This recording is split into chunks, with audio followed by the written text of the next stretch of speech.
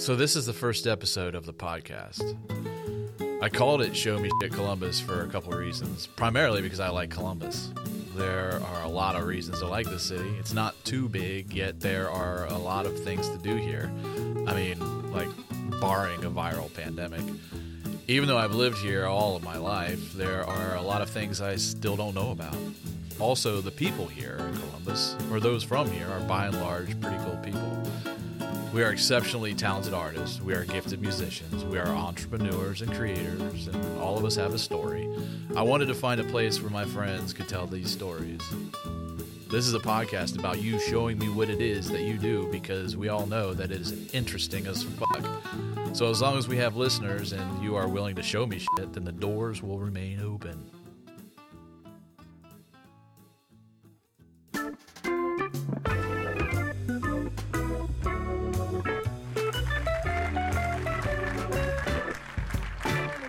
Okay, we got Ty Bauer from TB Visual Effects, creator of animatronics, character design, and fabrication of such, as well as experience in set design. Company motto, quote, "Imagination equals creation. It's just that simple," unquote.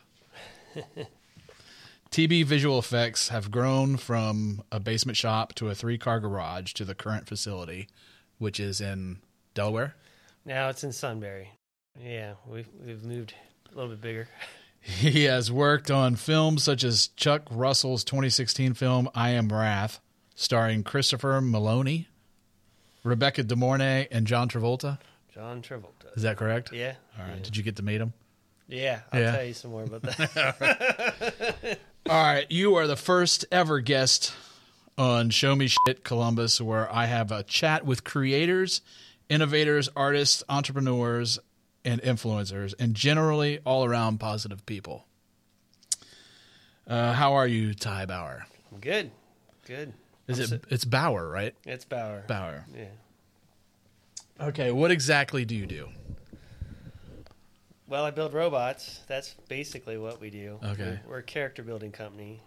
We got into a lot of other weird stuff, films and props and crazy stuff. I mean, I basically just been moving around in the FX world, and now, we've been doing stuff with theme parks, and that's taken a lot of our direction over the last few years. I mean, it's kind of evolved. I mean, I guess it started off as a robot company, but then they were like, hey, can you build these, weapons? Can you build this spaceship? And Yeah. Not real weapons, right? No. And how long have you been doing this? 20 years now. 20 years. Yeah, I mean, as long as I've known you. Well, I mean, it's been about 20 years, ever since you graduated college. Yeah. When did you realize that you were like, this was something that you wanted to do? Was it Star Wars? Nope. That's big right now. No, it wasn't Star Wars. No. It was it was Buck Rogers. Seriously. Buck Rogers. That was probably one of my favorite shows. I was obsessed with Twinkie. Yeah. I was like, I wanted to build a Twinkie. Yeah. And that was the little... that was the little one. They had the little kid in a suit, but it Okay. was a robot suit. Because that used to come on, and I was like, always like freaking out to get to the television set to watch it. It's like, oh, maybe this episode will have Twinkie on it. Yeah. What did you like the redo?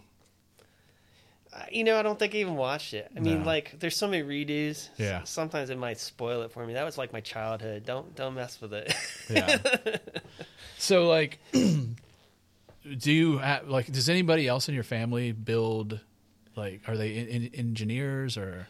Well, so I was very fortunate, that I had enough people around me growing up that could actually give me a little bit more insight and influence when I was trying to build stuff in my dad's garage. Yeah. My grandfather was a diesel mechanic and a machinist. Uh-huh. And my other grandfather used to repair televisions, test tube televisions, the old radio tubes. Yeah. He had a repair shop. And my dad learned a lot from him. So my dad had a lot of the electrical stuff. He went on to, design some theaters, some studios, and recording studios.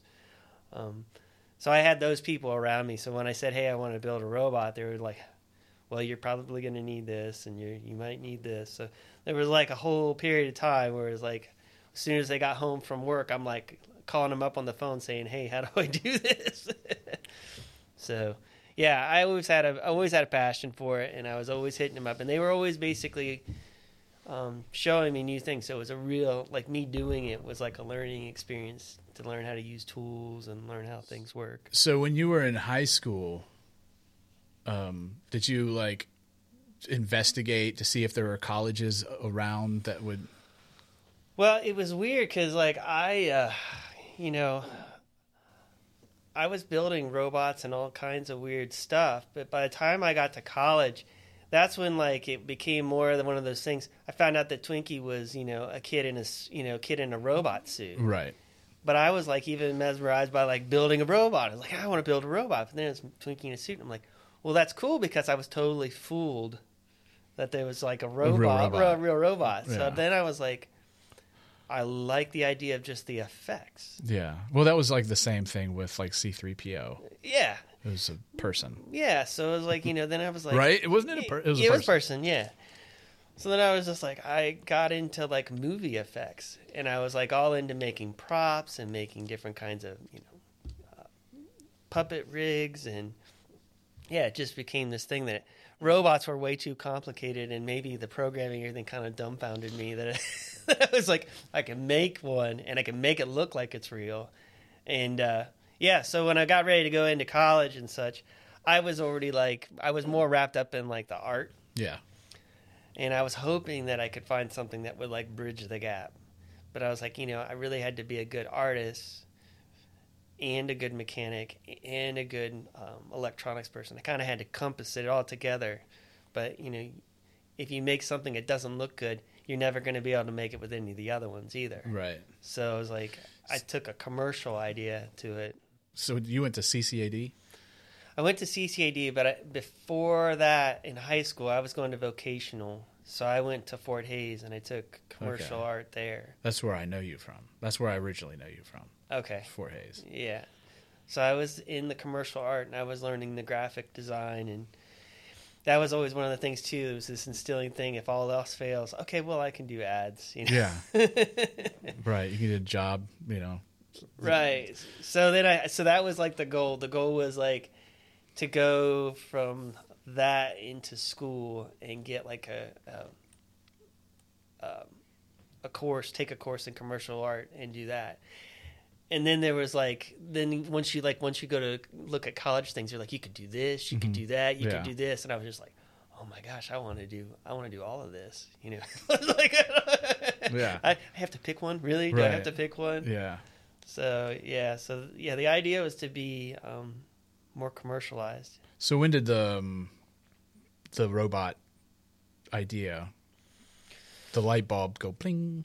Well, the light bulb, everything was kind of gelling together. I think probably when I went to CCAD, I had already been building all these weird puppets and animatronics. I was already starting to build like animated characters. Do you remember your first one? Yeah, my first actual robot was it was made out of like ping pong balls, and I think it had my grandfather's like old teeth molds in it. but I was there's some pictures somewhere floating around of it, but that was probably one of the first, and it could move its eyes and open its mouth, and that was in. I want to say maybe I was like 10 years old. Wow. So you knew like a long time ago, like early on, that this was something. Oh, I was putting some stuff together. I mean, like even when I was younger than that, I was duct taping things together, and it was, my mom was just like, Dad was losing tools and Mom was losing, her bowls and dishes. Like, That's crazy. So, yeah, but the light bulb, I think the light bulb was like later on, like when I went to CCAD, a lot of the guys that I met at Fort Hays, Charlie Callahan and a couple other, those guys were really, really good artists. And I kind of thought that, I need to get to know them and know how to do what they do. And when I went on to college, they got into a class that was dimensional illustration with a teacher named Mark Hazerig. And they had known what I was doing when I was in high school. Do you still know if he's around? No, Hazerig passed away. Oh, okay. A couple years ago. But yeah, he found me. Basically, he's like, go find this guy. I know he goes to CC. He goes here. Find him. And I was in a class, and one of my friends met me outside. And he goes, "This teacher wants to meet you, and he wants to see what you got." Oh, wow.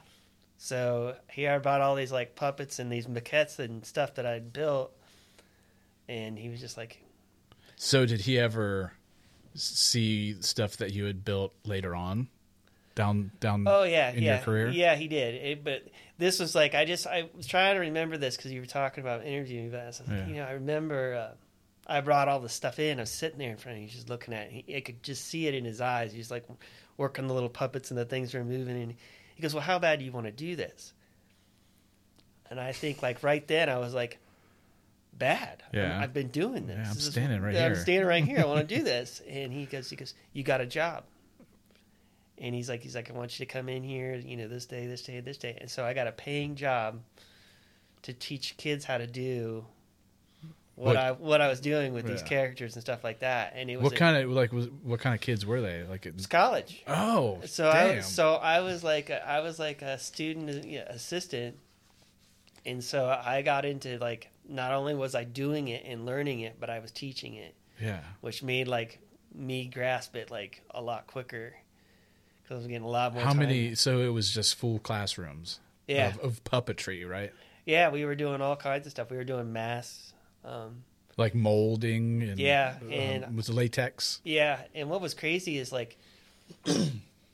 Hazer kind of lost control of me and Chuck because like when we would do end of the year projects, I was making molds that were like the size of this desk. I was making giant figures. Yeah. He was making giant figures.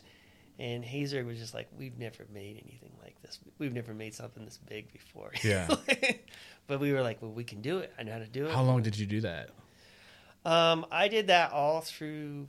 I started my sophomore year. Because it was the end of my freshman year that they got a hold of me, and I didn't start until sophomore. So that was 94, 95? Yeah, so I did it for like the 3 years that I was there. And you were making money while you were... And I got the materials. I mean, I got all the lab, and I got all the materials to like build the stuff. Yeah, it was like... So you were taking advantage of it. Yeah, well, no, I was like, kind of, but it was like at the same time, it was like open the door like, oh my gosh, That's cool. I never knew that. Yeah, it gave me the and I had the keys to the lab, like if I had to go in there and work a late night, I could go in there and work, and so it was great. It was So when you graduated, how long did it take? Because you were already on your path to doing animatronics, and right. So during this whole thing, like. When you start building stuff like this, people were seeing it. People were seeing the shows. So I actually got jobs while I was still in college. Mm-hmm. Like people were seeking us out, and Promo West came out. What did you do for Promo West? So you remember Wyandotte Lake? Yes. Yeah. So we did the Halloween, the zoo amusement park. The zoo amusement. So it was just after the zoo amusement park. Yeah. So we were doing the Halloween stuff, and. At that time, there was like this market to like sell Halloween like masks and monsters and stuff, but it really wasn't that big. Yeah. And Promo West and Hazerig got together and like, we're going to do this Hollow Scream, which we were actually going to, what the original name was going to be? What? We were going to call it Dead Puppies. Like we were going to call the company like Dead Puppies. Yeah. Give you Hollow Scream. And we were like, no, we're not going to. It's just a little too dark. Right. But we did this show.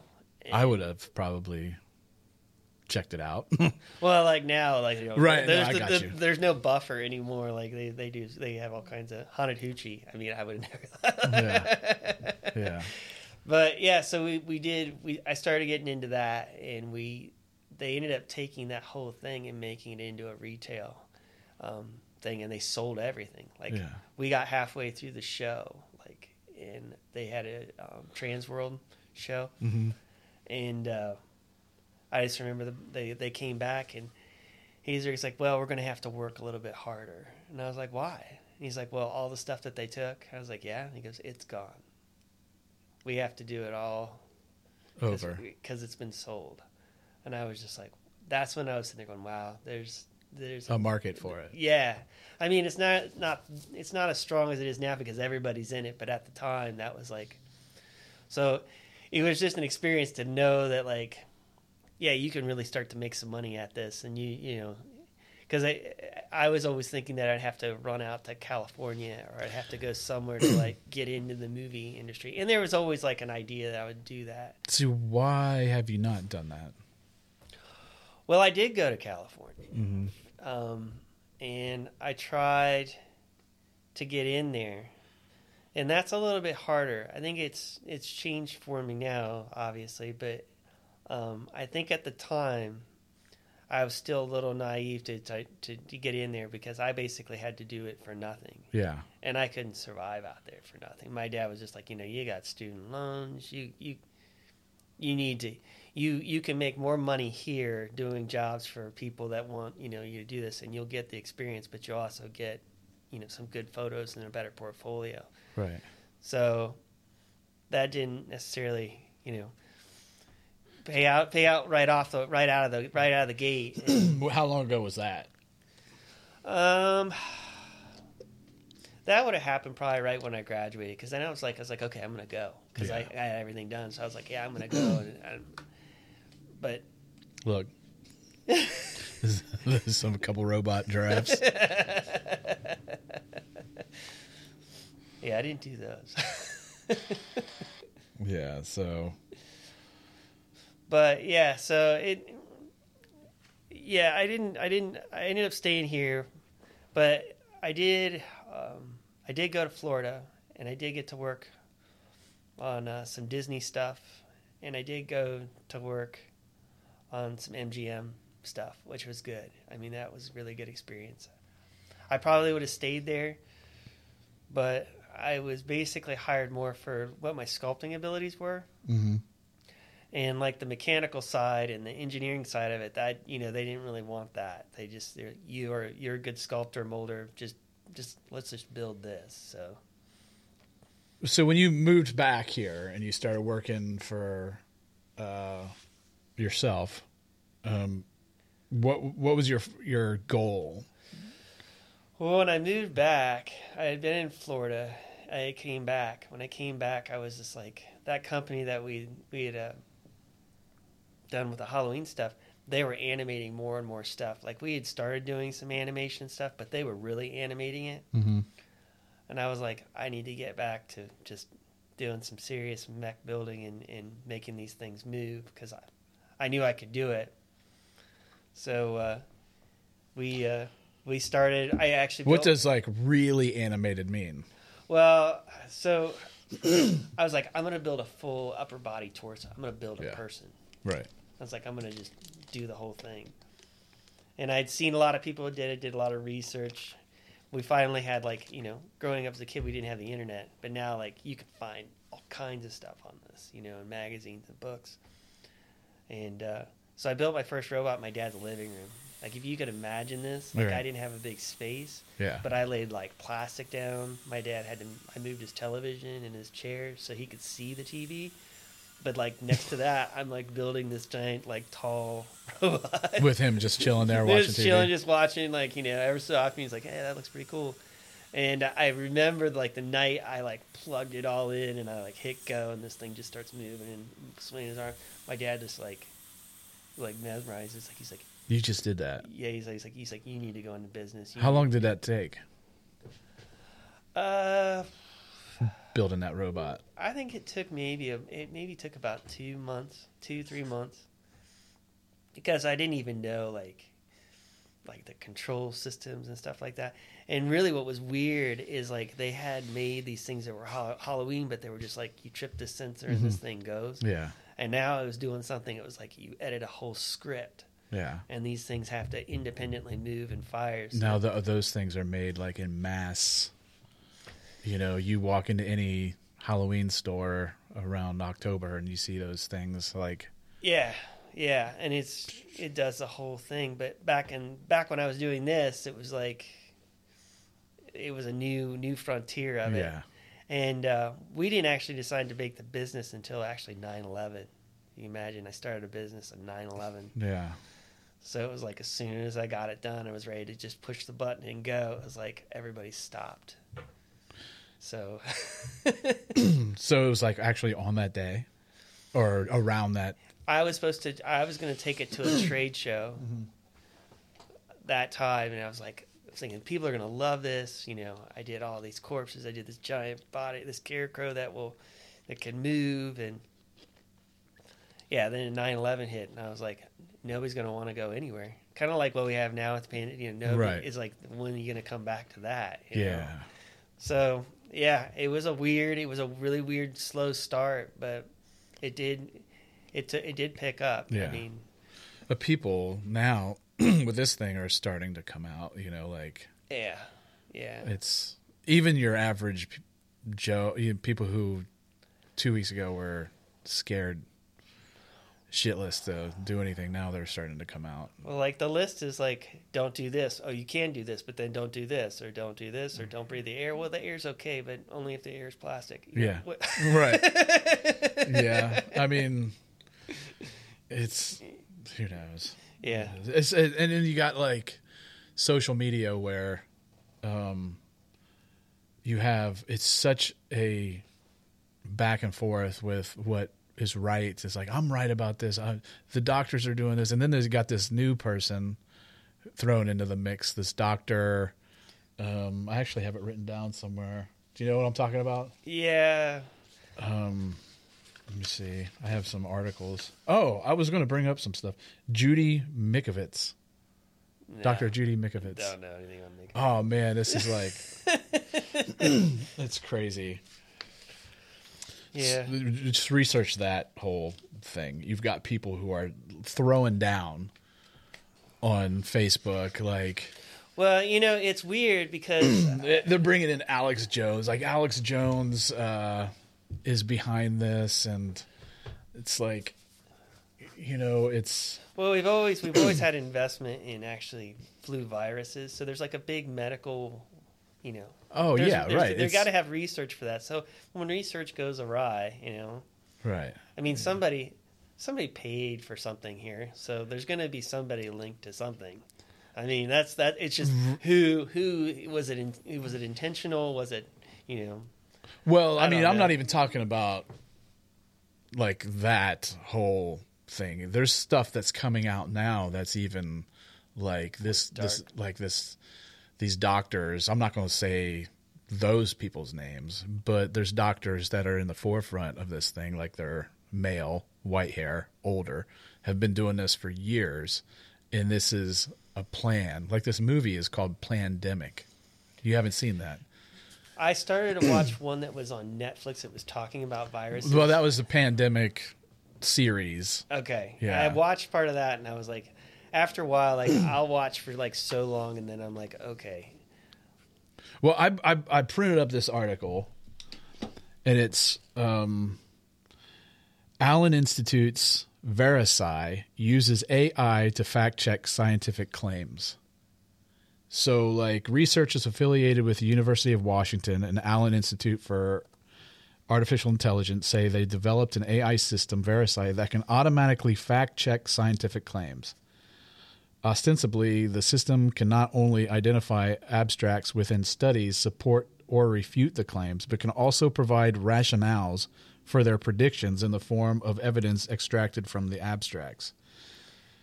So basically, this is... War games. Pretty much, yeah. I mean, it's saying that, like, even doctors that falsify studies... You know, it's really funny because when you read that, I keep thinking of, like, war games. And I was talking to somebody about this, that...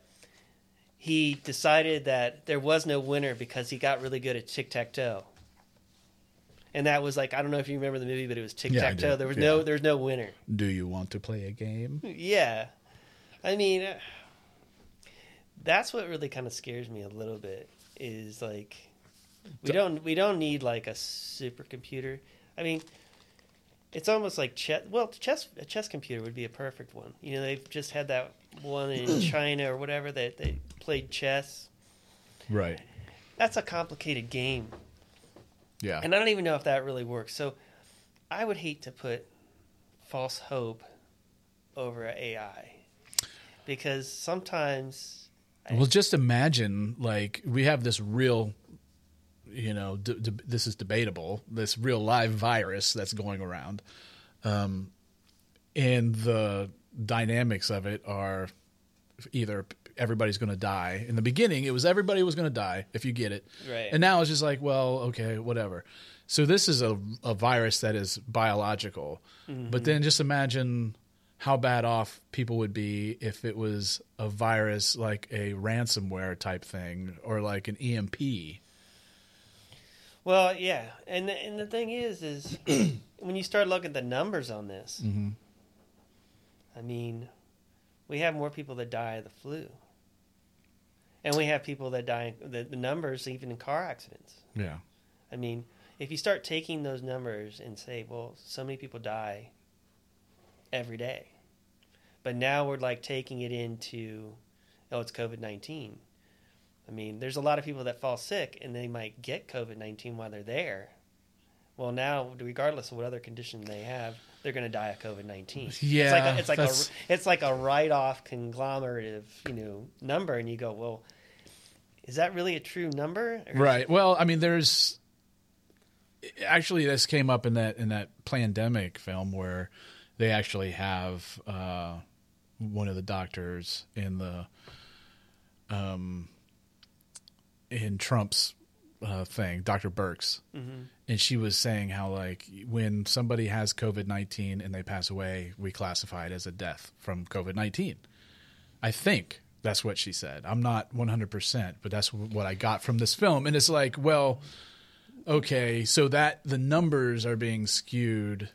Yeah. And then you bring in the testing, like, I'm familiar with that. Right. And so how many people – see, that's where the antibody testing will help out because it'll kind of bring back how many people have actually been exposed to it. Right. Versus, like just a small percentage. Because the smaller amount of people who have been exposed to it, right, then the deaths are more significant. And I'm not trying to downplay people's lives, but, the numbers, the data, the extrapolation of the data. So, I mean... Well, and the thing is you're taking impact, but the truth of it is we're all going to get it. Probably. Because they're already saying it's going to be maybe a year. I mean, they're moving really fast on it, but, I mean... I think it'll be less than a year. I think it'll be before the end of this year. That just because the regulations have been lifted and people are going to... Well, they already have a treatment for it. Yeah, and they've had pretty good success with it, with that malaria drug, right? With something, and I get it. Like, I mean, this is not. I'm not scientific on it, but like from what I read on it, I'm going. There's one person that's listening to this right now, like, oh God, dude, just stop talking about it. Right. Well, anyway, I'd say, yeah, if you got one big power drug, it's like penicillin, mm-hmm. And antibiotics.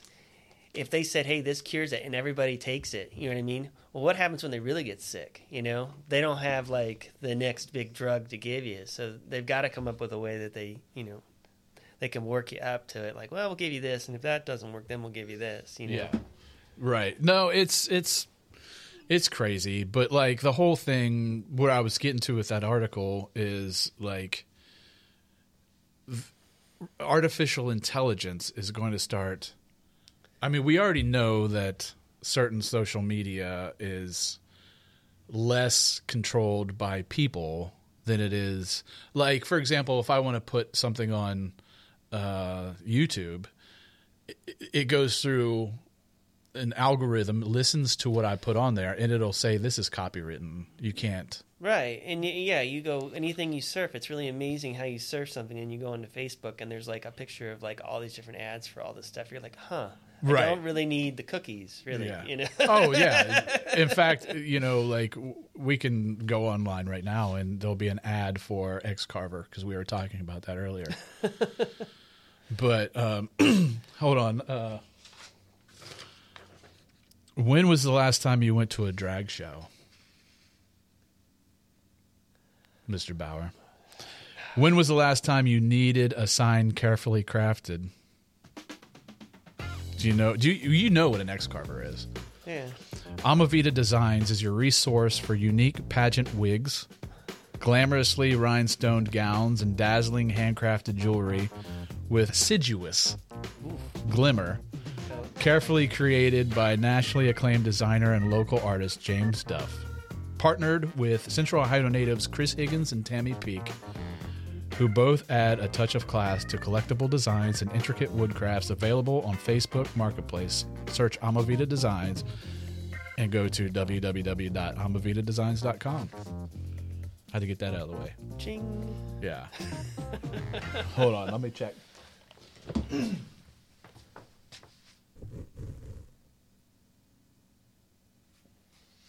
So, we're back. Took a break. You gotta go to the restroom or anything? Mm-hmm. I'm good. So there's a robot spy gorilla records Ugandan gorillas singing and farting.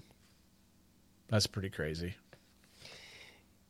I had an idea a long time ago of doing a fazoo. A what? Yeah. You know how many times you go to the zoo and the animals are sleeping? Okay. And all you can see is just a pile of fur in the corner, and you can see it breathing. I was sitting there going, you know what? Half these animals could be asleep to them somewhere else. They don't even need to be out here. We just need to put some fur in just a little thing. It just moves there, and you just send one animal out there, and the other animals won't even know. He's asleep over there. Right. Spy pile of fur. half the time you go to the zoo, there's you can't find the You're animal. looking for it, and you go, oh, I think it's that little. Yeah, see, it's fur. That's just, so that's what you're talking about. all I just need just a little movement there. You're like, oh yeah, there it is. Yeah. And then you look at the picture and you go, well, this was fun. Well, see, that's something that you could actually do. I mean, that would be probably one of the easiest things that you could get into right now is just to create just a little piece of an animal, and then have its hand just raise up or something. And you're like, I just saw its hand. Yeah. And the little kids would be pissing their pants. Well, I had a couple people that got mad at me one time because we do animals. And they were like, well, that's just horrible because they saw this dog that I did. And they're like, I can't believe you taxidermied a dog. And I was like, I never taxidermied. Well, how did you okay, speaking of that, you can go to tbvisualeffects.com and look at some of this stuff. Yeah. And there's one of them is a police dog, a canine. Yeah, we did a canine dog. How do you do the fur for that? Oh, it takes some time. I mean, that's the other part of it. I had to learn how to sew. So I have to sew a whole fur costume for it. So I'll actually pattern it just like anybody would make a dress kind of pattern. Right. So we do an undersuit, and then we do the muscles, and then out of foam, and then we put the fur over it. And I use a lot of different furs. Is it foam that can expand and retract? And yeah, I use and I know the people that own this place at NFT, National Fiber Tech. Okay. Yeah, Kim and Fred. I've known them for years, and actually Kim showed me how to sew this stuff, because it's not really cheap. I mean, it's pricey. I mean, it can. And that's the thing that goes on underneath. Yeah, and it'll stretch because all of the fibers are looped into it. Mm-hmm. So you can do it really, really thin fur, and it'll just move and stretch, and it's kind of freaky. But you can also cut it and trim it. But it's really it's an art. I mean, because you sculpt something, and then you cover it with fur. and then you have to resculpt it because Yeah. people don't realize how that stuff all like lays down. It'd be like handing somebody a giant teddy bear that, oh, well, there's a real bear in there somewhere. You just got to sculpt it back out of there. Right, I got you. So yeah, but the fur can be pricey. I think the most expensive I had was like $1,000 a yard, maybe 1,000 to 2,000. So it's already pre-made. It's already pre-made, dyed, and Okay. yeah. So you gotta have your game plan when you when you get into that. Right, because you don't want any scraps. You don't want any scraps. You want to use as much as possible, but yeah, that's how we get a lot of the like fake movement and stuff. Yeah. Rather than the stuff you buy at like Joann Fabric. Which do you prefer doing, animals or people? And when I'm talking about the actual robots, not like, because I like some of the stuff. You also do special effects like zombie type, you know, dead bodies and corpses and stuff like that. That mostly don't move, right? Or do you do those that move also? Well, you know, it's weird. I haven't done any of that with the business. It was kind of weird because like I got out of that. Mm-hmm. Like that was like my early intro to what I mean, I'm a huge Frankenstein and zombie fan. Don't get me wrong. You can't be in this industry and not like some of that stuff. Right. But what I do as a marketing thing was I actually do just people and animals. They're harder because like zombies, you can get away with like half a head, and a head and the jerkiness and all that stuff. Yeah. But if you do an animal or you do a human, you gotta really, it takes a lot more effort, and that was more challenging to me. So I don't know. It kind of balances, but animals are kind of fun for me. Yeah. Because I get the videos of them and I watch them move, and I'm like, okay, so I got to do this, and I can draw it out. Right. I've seen the lion that you did, and you have a couple like cats. Mm-hmm. What's the funnest one that the one that you got the most out of when you were finished with it? You're like, daggone, that looks real. Or, I mean, they all look real, but that's the best one that I've done so far. Man, that's tough. I don't know. The cats have been pretty cool.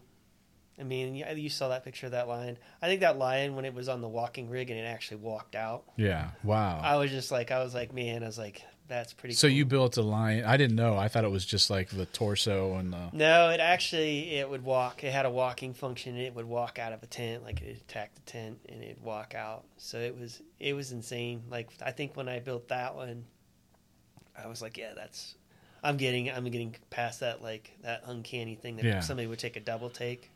Well, I think that some point, like down the road, I'd like to take one of these cameras out and do get some really good footage of this. And you should see some of them. Some of the robots we do.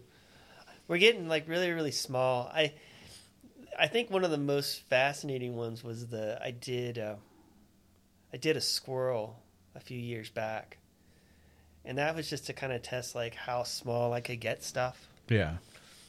And that one it rocked out to Firebug by J.D. McPherson. He sung that. Who's that? It was a rock group that I liked at the time, but it was like rockabilly. Mm-hmm. And the whole thing came up is I had a client that wanted to do a squirrel rock band. Yeah. And he was all in. And then at the last minute, he's like, nah, he goes, I don't want to do a rock band.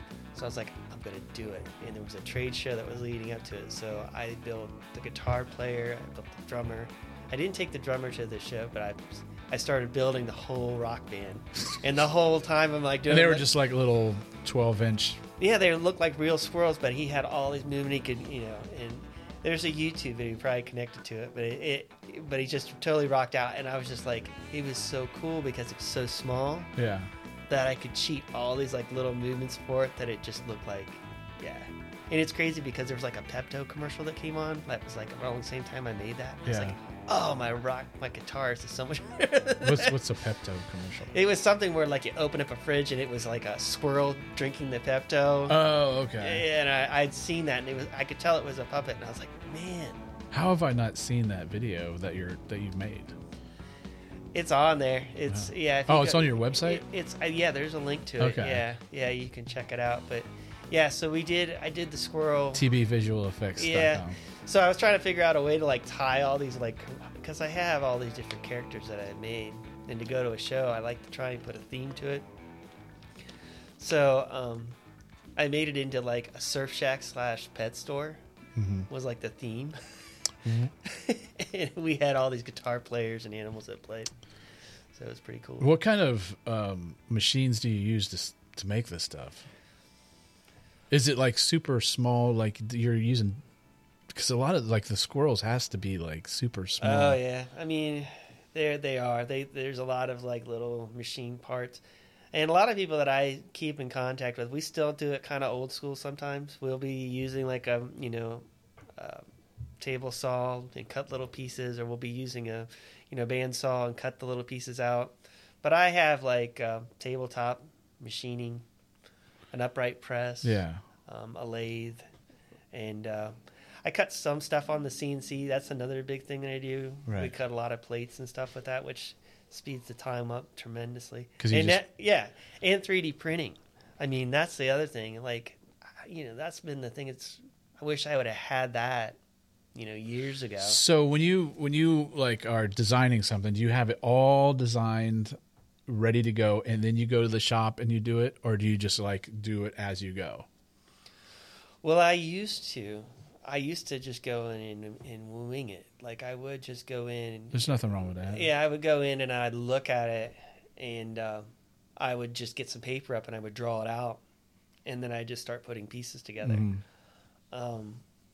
But I was starting to see like how like I was running into problems, because it's always a fight for space. Yeah. And a lot of these like animatronics that you see, like there's a couple of pictures on it when you're like, how the hell do you fit all that stuff in there? Well, that can be really, really daunting. Like when you're trying to get some sort of motion in there that you can't fit. Yeah. That's where it becomes the illusion where you're making something move down here, but it's actually making this move up there. So there's like a pre-plotted course. And what was cool with when I did it on paper was I had this theory I call it the fold theory. Yeah. So you have a simple lever that does this, and you put it on translucent paper, and then you fold it. Okay. And you go, is that still do it? And I used to even hold it up to a light table and like look and do it. So that's how I used to do it. And there are sometimes I look at it and like I can just draw this out and do it. But computers have made it like amazing. So do you ever have like you're just chilling on the couch at the house and then you have an idea and you're like, oh, okay, you have your laptop right there and you're like, I need to record this before. Well, or do you shut off when you leave work and you're done? No, I any person that does this, they have all these crazy sketches and stuff. Yeah. I've gotten pretty good at just using SolidWorks and using a lot of. What is that? It's a CAD program. Okay. And drawing in CAD. But there's also a couple of other programs I have that are like show linkages and stuff. So if I think of something, I can just go in there and like add all the parts and then run it and run a couple cycles on it. Okay. And it'll have all the dimensions and all the bearings and everything I want in it. It's basically like an animated line drawing, but you can see everything moving. Okay. And I'll be like, that's it. Because I can like see that being the animal and I can see that having the movement. So it's kind of like a template. Yeah, it kind of sets the template for it. And then it's weird. I've gotten like really like computerized at this whole thing now. So like even I'll take that drawing that I did and I'll sculpt the character itself, and then I'll 3D scan it, or I'll actually draw the character in the computer all together, and then I'll take that sketch and I'll lay it inside of it, and I can see it inside of it, and I'll literally plot out, how the pieces go together. It gave me a lot more freedom, because when I was winging it and just going into it, sometimes I've been like, if I could just start over and done this here and there. I bet you that was painful back in the day. It was, because you'd be like, and sometimes I just go back and like I would ditch it and start over. But now I can like build them and watch it fluidly move, and I'm like, man, that's cool. And if I just move that about a 16th, look at that. You know? So yeah, it's made it more organic, I think, and not so locked in the mechanics of it. Right. This has become something like it's liquid until I, lock it down and make the parts on the computer that I can play with it. So, like, now, do you work per, like, job? Are you hired to do jobs, or you just do something and sell it? Like, what is your business model right now? Well, the business model is out the door right now. Oh, well, I mean... in the perfect world, which is... yeah. Right now, it's more... I'm making my own product, I think is going out and doing the job by job wasn't... I mean, I still will do things here and there. I'll take them on. Yeah. But I'm seeing more and more people in the market. They just want this, and they just want that. Like, what's this? Well, like they want a bird that flaps its wings and turns its head and does that.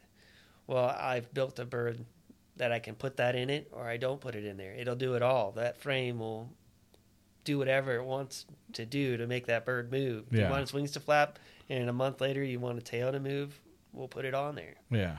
So I'm kind of like making these like unibody constructions so that I'm more streamlined. Yeah. So that the only jobs that I really have to think about is if somebody says, "Hey, I want to do this 5 foot tall alien, that looks like this," then you know what I mean? That's. Do you ever get contacted still for like doing films, or is that kind of? So I remember you said that one time we were talking, and you were kind of like thinking that you weren't really interested in that anymore. Well, there's not that much. Ohio's kind of weird with the film. It's like I already have like if the opportunity's there. If the opportunity's there, yeah, I would definitely consider it. Consider it, yeah. And I've thought about doing some movies out abroad and maybe try and do some stuff like that. And we did a couple commercials too that we got into. But yeah, I mean the door's always open. I mean if the price is right, yeah, absolutely. We'll give it okay. We'll give it a go. I mean, we're definitely set up that we could. If it's worth your while. If it's worth my while. Yeah, it's definitely a different experience. Movies are like, I mean, a lot different than, building something and putting it into a fun house or putting it into a dark ride. I mean, there's a lot more stuff you can get away with, like as opposed to like plugging it in and walking away. So like when you did I'm sorry, dude, but I never even saw I Am Wrath starring Christopher Maloney, Rebecca De Mornay, and John Travolta. Yeah. What did you do? I remember you said you did like The Windows or something. So I'm gonna give a shout out. That was my buddy Ben Maurer.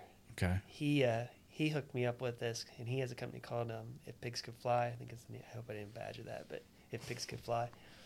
But he got involved in this. We had done the movie The Tank before that, and it was a space odyssey movie. And we did a giant. This was I think it was out by New Albany, but we did a whole spaceship, space modules, and all these different capsules, and it was an insane movie. And we had done that together, and we had gotten in with a bunch of the movie people that were doing props and such. But we weren't like union people. But like people were like surprised that there was a shop like this in Columbus. We're like, we didn't even know that there was even special effects or people building robots in Columbus. Yeah. So like once they found out what we did and we got through that job, Ben was like, "Hey, it's like we're gonna. How about another movie?" So I was like, "Okay." So he was in the mix. He was in the mix, and he called me in, and we did a lot. I mean, it started off as a lot bigger scope of stuff, but as the job got faster and faster pace, there's only so much that we could take in that it didn't impede on what I already had in my shop. So they were starting to farm it out to... Yeah, I don't know how many movies you've been around or worked with, but usually when the schedules start getting really, really crazy... It's a big zero. Well, I'll give you a heads up. They'll start piling it on. Whatever they can throw at you, it becomes you have to kind of... Adapt to... Yeah, well, you have to put the brakes and be like, no, I can't take on this, They got even as far as, like, we did one part of this movie, and they were like, "Hey, can we make this door so it can blow apart with Primacord?" And I'm like, "I am no explosives guy." Right. You're like, but we can do it. Yeah, but we did some weapons, and which were like rubber bats. There's this sequence in that film where there's like a bat that he hits and he breaks on the guy, and one is a bat with actual bolts in it. Well, the one he hits him with is actually rubber. Yeah. But I painted it to look just like a wooden one, and it was insane. What was Travolta like? Well, it's crazy because I went from like Tank was like a midline movie to like this was one that actually had like a big star in it. Yeah. And a couple. Yeah. So DeMornay. God, she's hot. I mean, yeah. She's very pretty. Yeah. And did you get to meet her? I saw her, but I didn't really get to meet her. You were too into Travolta. Well, there's stories about this, but okay. yeah. So it was we shooting that was there was a couple scenes. There's a scene in there where he's busting out a wall and pulling out a gun. And me and him basically built this false wall inside the. You and Travolta. No, I mean me and Ben. Okay. Sorry. Me and Ben built this fake wall in there, and Travolta was to basically bust this drywall out and pull this thing out.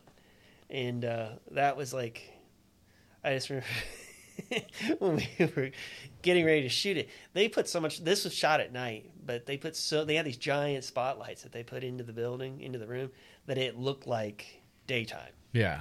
But it's like 1 o'clock in the morning. And the stunt guy comes in here. He goes, "Well, how much did you score the back of that drywall?" Because you got to punch it, right? And I looked at Ben. And I was like, "Ben, how did you score it?" So literally at 1 o'clock in the morning, we're out there. We build test walls, and he scored it just the same way. And so Travolta could come out and get a feel for it, and the stunt guy could come out and get a feel for it and hit the wall and not break his hand, because now there's this fear to set in there, like John Travolta's going to punch this thing and break his hand because he doesn't really know how hard the drywall is. Right. I mean, I don't know if you've ever punched drywall, but most boys have.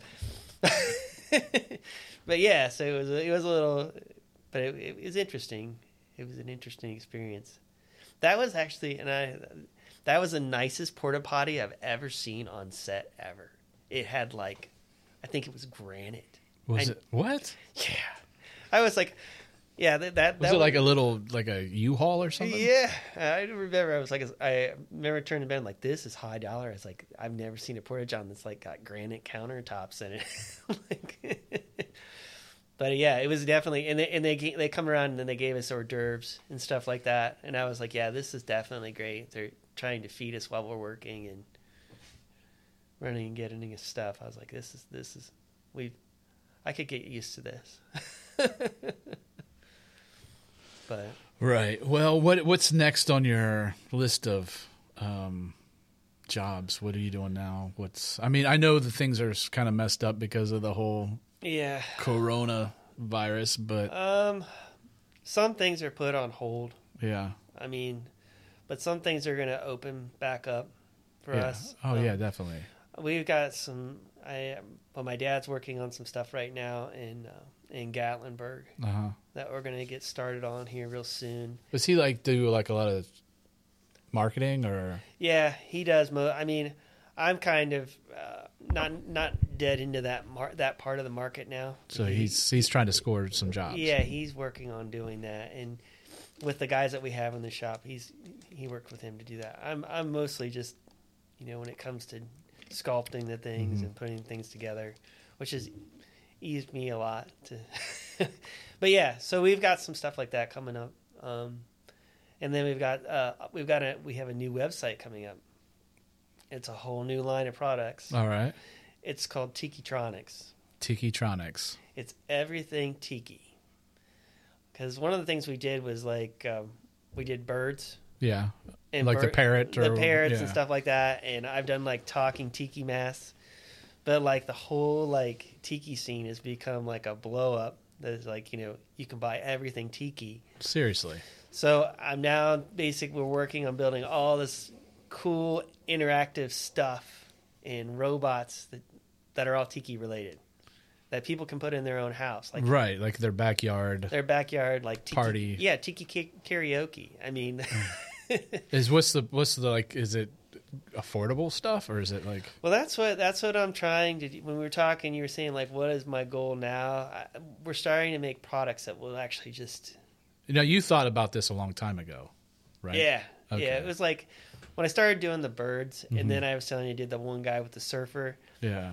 I got all these people that were like, "Yeah, we have a surf shop. We would love to have this in there." And I'm like, So you knew, like back then, you're like, there's a market for this because people are crazy about like right, island. yeah. and there's a whole market of like getaways. Yeah. And you see people online all the time. They're like, "We went to this place where they're going somewhere hot, where it's tropical." Yeah, it's back when was it like who was it? Was it the Brady Bunch crossed over to like Gilligan's Island or something? I can't remember. Was that how it went? Was it Gilligan's Island or was it what? No, was the Brady Bunch went to Hawaii. I know, but what But was? he had the little whatever, the little conch, the little tiki conch or whatever. Yeah. Somebody gave me one of those. God, I can't remember. Yeah. So, and I have a fascination with the tiki stuff too. I mean, what was the Kahiki? Remember the Kahiki? Yeah. That place was awesome. That was like, Happy Days meets the Hawaiian tropics. Right. So, yeah, so that's a new thing for us. So that'll probably be coming up here in the next, probably by the end of the year. That'll be all those products will be out there. Yeah. I should have had this up the entire show. Yeah, and the other side of it is we've been talking about doing some kits. So is that the machine that you were talking about, the X-Carver on steroids? Yeah, so what we're looking at there, that's my pandemic right there. So if I was going to be stuck at home building something, that I've been kind of putting the parts together for that. So yeah, so that's been like my thing. I've been doing that in between wrangling kids and cutting the grass and taking them walks. It's kind of crazy because there's a lot of people that I know that are like doing all these like YouTube things of them walking around. Like it's good that they're like at least talking to somebody if it's even on YouTube but yeah, I've just been working on doing some modeling and this has always been a thing too, to maybe do some small little kits, so we might do some. What is this we're looking at now? This is like a sculpture made out of, is that like? Yeah, so I at one point did a bunch of like sea creature guys, and I do these like midnight crash studies, and this is like what I put on Facebook, but I do these like nighttime crash studies where I'll just like take the concept and just start blocking it out. And so this is like one that I started blocking out. And funny enough, we had like on my shelf, I like save these little like crab things, these crab claws. So I was sitting there looking at it. I was like, I'm going to put these crab claws on them. So yeah. What is that we're looking at? We're looking at... So that there is... That's Nickelodeon. What do you mean? That's Nickelodeon. You're looking at Dora the Explorer. Those are actual helmets that people wear. And this was for Dora the Explorer. Is this something that we can show? It's fine. It's out there now. All right. Yeah. Okay. Yeah, so this is Dora the Explorer, and we did these for a costume company. I can't remember the name of the costume company, but we did this for them. They were, it was in France, so this was. The funny thing about this is that I had a company called AV Stumful come in, and we did a control system for it. But at the same time, I was making these costumes where the eyes would blink and people were wearing. Disney was making their animated Mickey, because you can see the Mickeys now and their eyes blink and stuff like that. That was the same time period that this was happening, so it was like really kind of weird because when I was buying things online, a couple of the suppliers were like, "Is this Disney?" And I'm like, no, this is because I was telling him what I was doing, and I Yeah. had no idea that Disney was like building this thing and using like the same like control system and You keep talking. and the same network system that I was using, same board, same power things. It's kind of uncanny, but yeah. So we built this, and this was in France. I don't know anything. I don't speak French. I didn't even hardly get through English. I mean, I'm pretty bad at that. But yeah, so this was all in French. So trying to do the voices and the mouse with the right pronunciation, that was like a real. So what we're looking at is these two things that are. So the one that's on the closest to you on the far right, Yeah. that's Diego, Okay. and then Dora's on the other side, and then we did Boots. I think his name was Boots. Yeah. And that was like the big purple guy. Okay. We did that one. But yeah, so funny story about this. So we send them all the stuff. They set up the show, and this costume building company, they built the whole what goes around it. The only thing we had to worry about was basically making the moving skins, and they would fabric cover them and everything. But it went out there, and I get this phone call, and they're like, yeah, they're out there, they're doing the show, and every so often, the thing just stops, which is like the one thing you don't want to hear, like, oh my God, the thing stops. Right. Well, we were using these batteries that were like used for cameras on deep sea cameras, and we had a control box like right here, and then we had a power box right here. But I had no idea like how it was sewn in there and how they were put in there. Yeah. These people were jumping, and every time they jumped, the computer and the battery were like two bricks, like smacking each other. Right. So every time it would like smack it super hard, it would just like the computer would just like like hitting your computer and it glitches. Yeah. It would stop. So I was like watching the video. I was like, I didn't know. No one told me anything about jumping. Like put some foam in there. We weren't supposed to jump. So yeah, so they put some foam in there, but I don't even know if the show. I mean, I don't even know how long it went for. But this is something that somebody puts on their head. Yeah, so they have a helmet, and they put the helmet on, and then this thing like it velcros on it, and it just kind of sits over their head. Yeah. But the idea was, and you're looking at these eyes that are black. Right. Those would be spray painted with the pupil and everything in there, so you can't. It would look like just a regular cartoon looking eye. Right. So people can see out of it. And they can see out of it. Yeah. The only other thing that they were saying was that they didn't like the noise because there was a lot of servos, and that's always the bad thing. Like you build these. I've built a few other different designs of servo suits. It's a good thing that we're recording this on video, so at some point people can see what we're. I mean, if you is this a photo on your website, or I don't even know. you're going to have to put it on there so people can see without becoming like your Facebook friend. Yeah. But, Maybe I'll put it on. That's what I'll do. I'll put this on my show's Facebook page and be like, "This is what he was." yeah, I talking can about. send you a link to that squirrel too. You Oh can yeah, I'll put that on there too. Yeah, but yeah, so we've done a couple of different ones, like, and there's been a couple that I've actually revamped too. We had some Gorillas in the Mist. I remember that movie. Yeah. We got a couple of those in there that they wanted to just be able to show how they moved, but they were kind of really butchered. So it was somebody's personal prop. This is the first time I ever even looked at a Winston build, which was kind of cool. Okay. Is that a person that? Stan Winston. Okay. They did the grill. So we had that head in there, and it was. I bet you that's scary, even just to look at a fake gorilla that close. Well, we had the whole suit. Karma put these hands on, and the hands were articulated, and they did some cool stuff with that. But the whole thing reeked. Oh, it reeked really bad.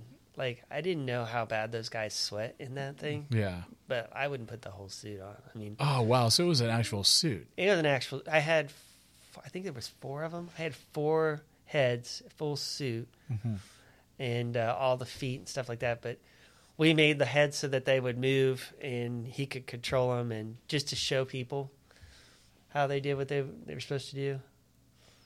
Yeah. But yeah, that was something. That's when I learned a real good trick. Cheap vodka in a Mister bottle. That'll kill any bad like BO. Oh really? Yeah, one of my costume friends. Well, Kim from National Fiber Tech.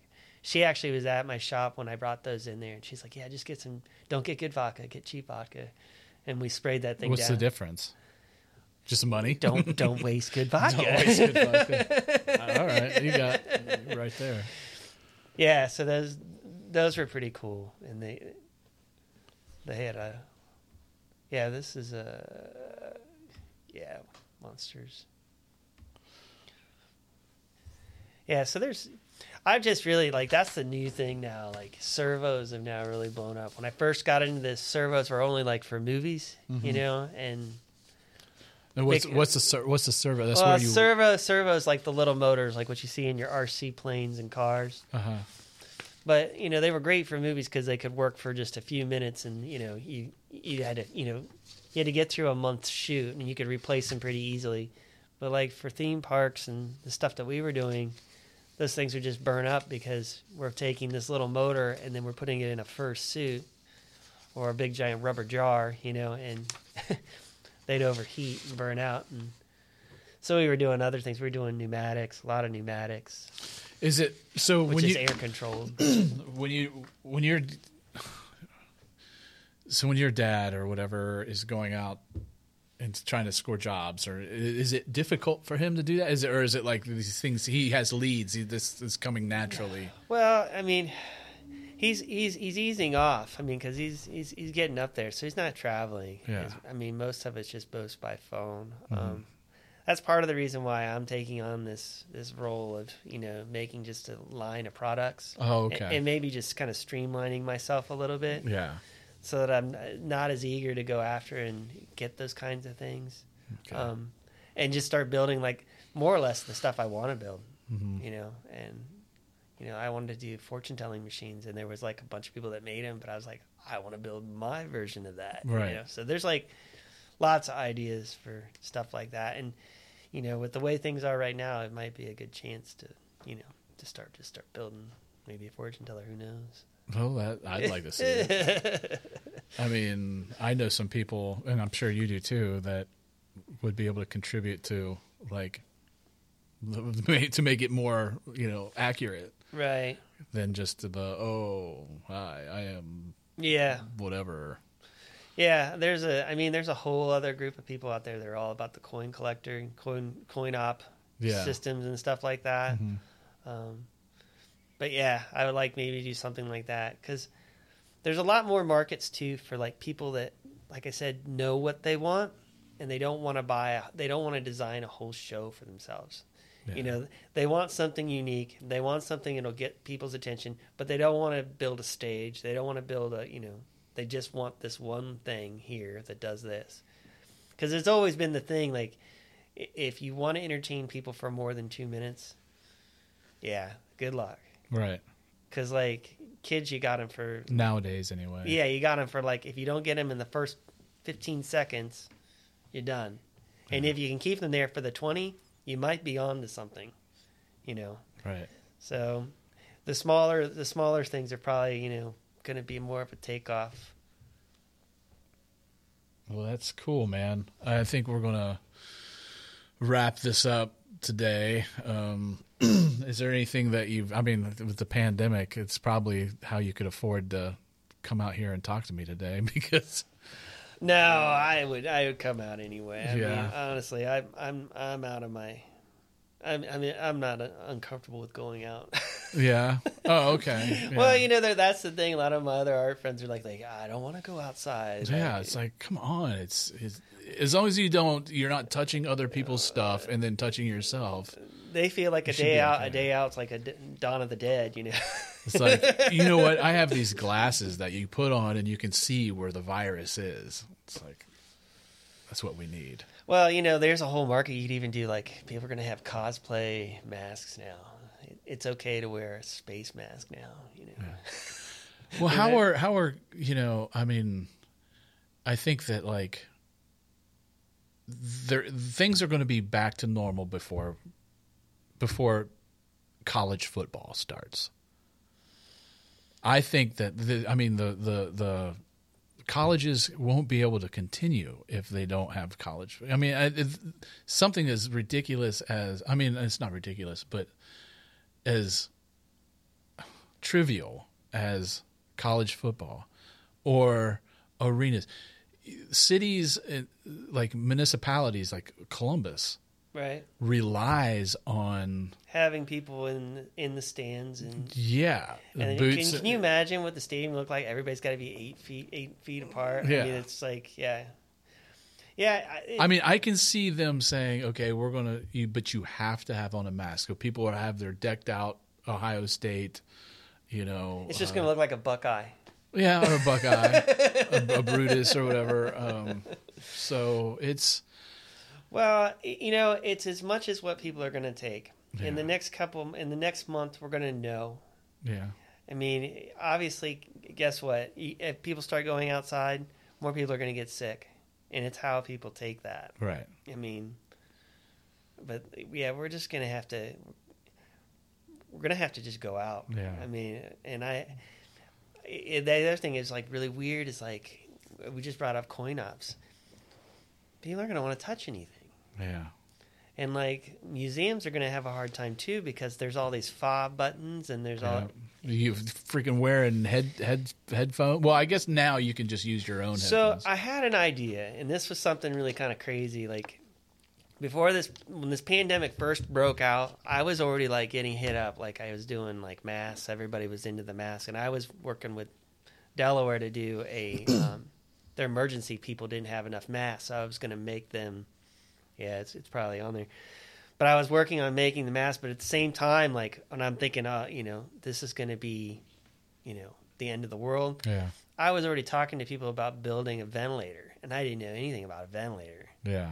So I was on these chat rooms talking about ventilators, and people were like, "Yeah, deep sea diving, air scrubbers," and we were serious. I've seen. I'm on a Facebook page. My cousin's a nurse, and I got this invitation for like this nursing. Thing. And there's some really innovative people out there. Like this one nurse built a ventilator. Right. Yeah. With the squeeze thing. Yeah. I saw that. Yeah. Yeah. And it was like I was on this chat room with it, and we were talking about deep sea stuff, and it was like a World War II one. Yeah. That we were like, this is a real simple mechanism. Right. And but yeah, there was a lot of people pushing a lot of innovative ideas, and they were off the wall, but they were all had some feasibility to it. And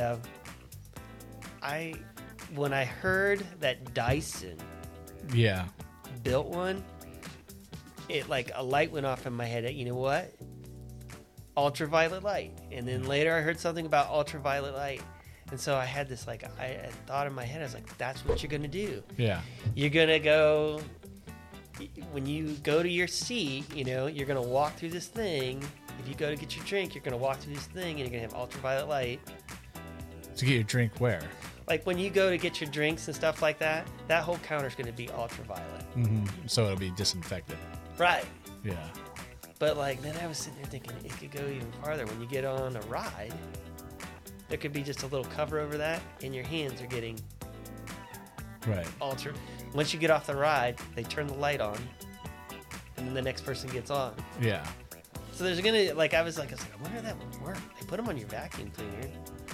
They put it on the top bars of vacuum cleaners. Right. Once I get this idea, I was like all over Google, is anybody doing this? No, I know what you mean. And then I was like, well, guess what? That'll be the airports too. When you go in the airport, you're going to go through the scanner, and then you're walking this thing in this ultraviolet light.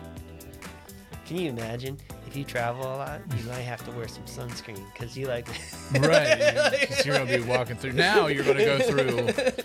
Not only are you going to go through.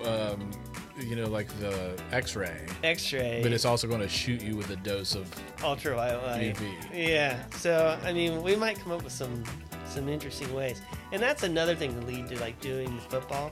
You're outside. Yeah. You're outside. Ultraviolet light. Sometimes. I mean, stadiums are going to have a problem. Indoor stadiums. Basketball. But maybe OSU, the shoe. Well, by the time, you get to basketball season, it might be under control, who knows. Yeah, well, and a lot of people are trying to figure out ways to do this from at home, watch the game from home. And that's I know, it's not the same. It's not the same. But, we also have all this VR stuff, too. You know, people might have virtual seats. Well, how are you going to? Yeah, right.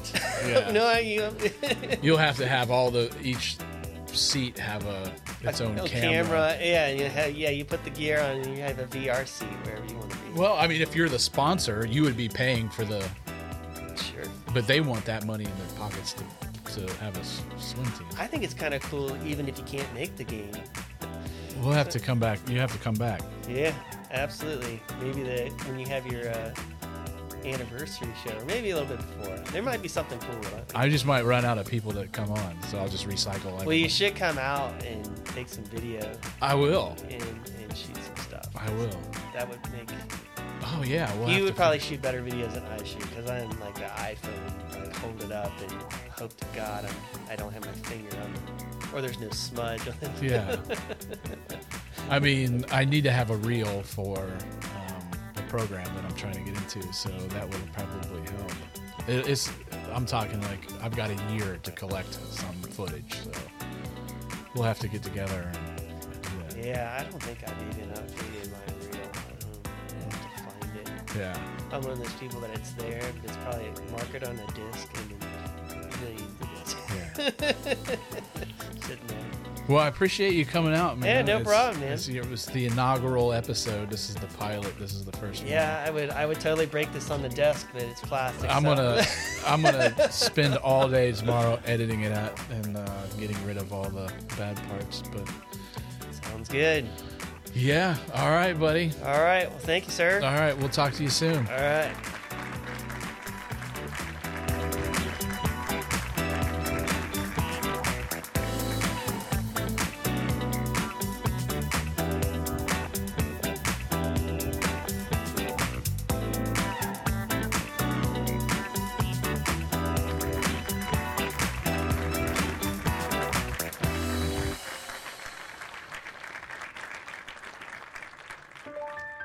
You've been listening to a Focal Point podcast for the Focal Point Cinema and Sound Company.